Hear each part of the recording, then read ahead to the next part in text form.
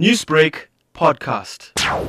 This year, the MEC for Education, having realized that there are buses that have gone beyond the mileage that is permissible, and there are those that are written off, and some of them are no longer roadworthy, he then started to roll out buying buses for these special schools.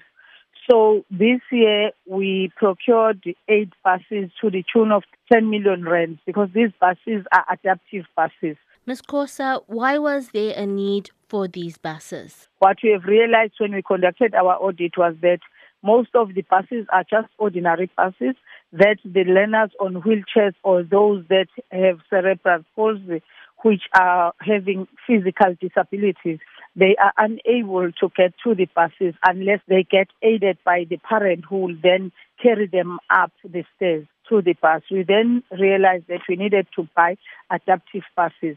We have buses that are worn out, buses that are no longer roadworthy, buses that have to be scrapped and impounded. Those are the buses that we are going to be replacing as a matter of urgency. And additional to that, the MEC has committed that we are going to be procuring further 15 buses to be distributed within this current financial year. Next year, the MEC also is going to allocate funding to say, let us buy more buses. So what we are trying to cover is around 55 buses. We do have some buses that are going now and then on repairs, and at that time when the buses are being repaired, learners are unable to go to school, or parents have to pay for private transport to take their learners to school.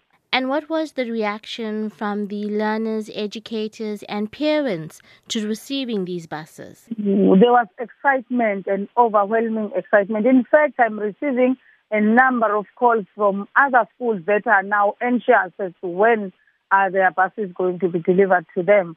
And so it was just excitement and excitement through and through. Newsbreak, Lotus FM, powered by SABC News.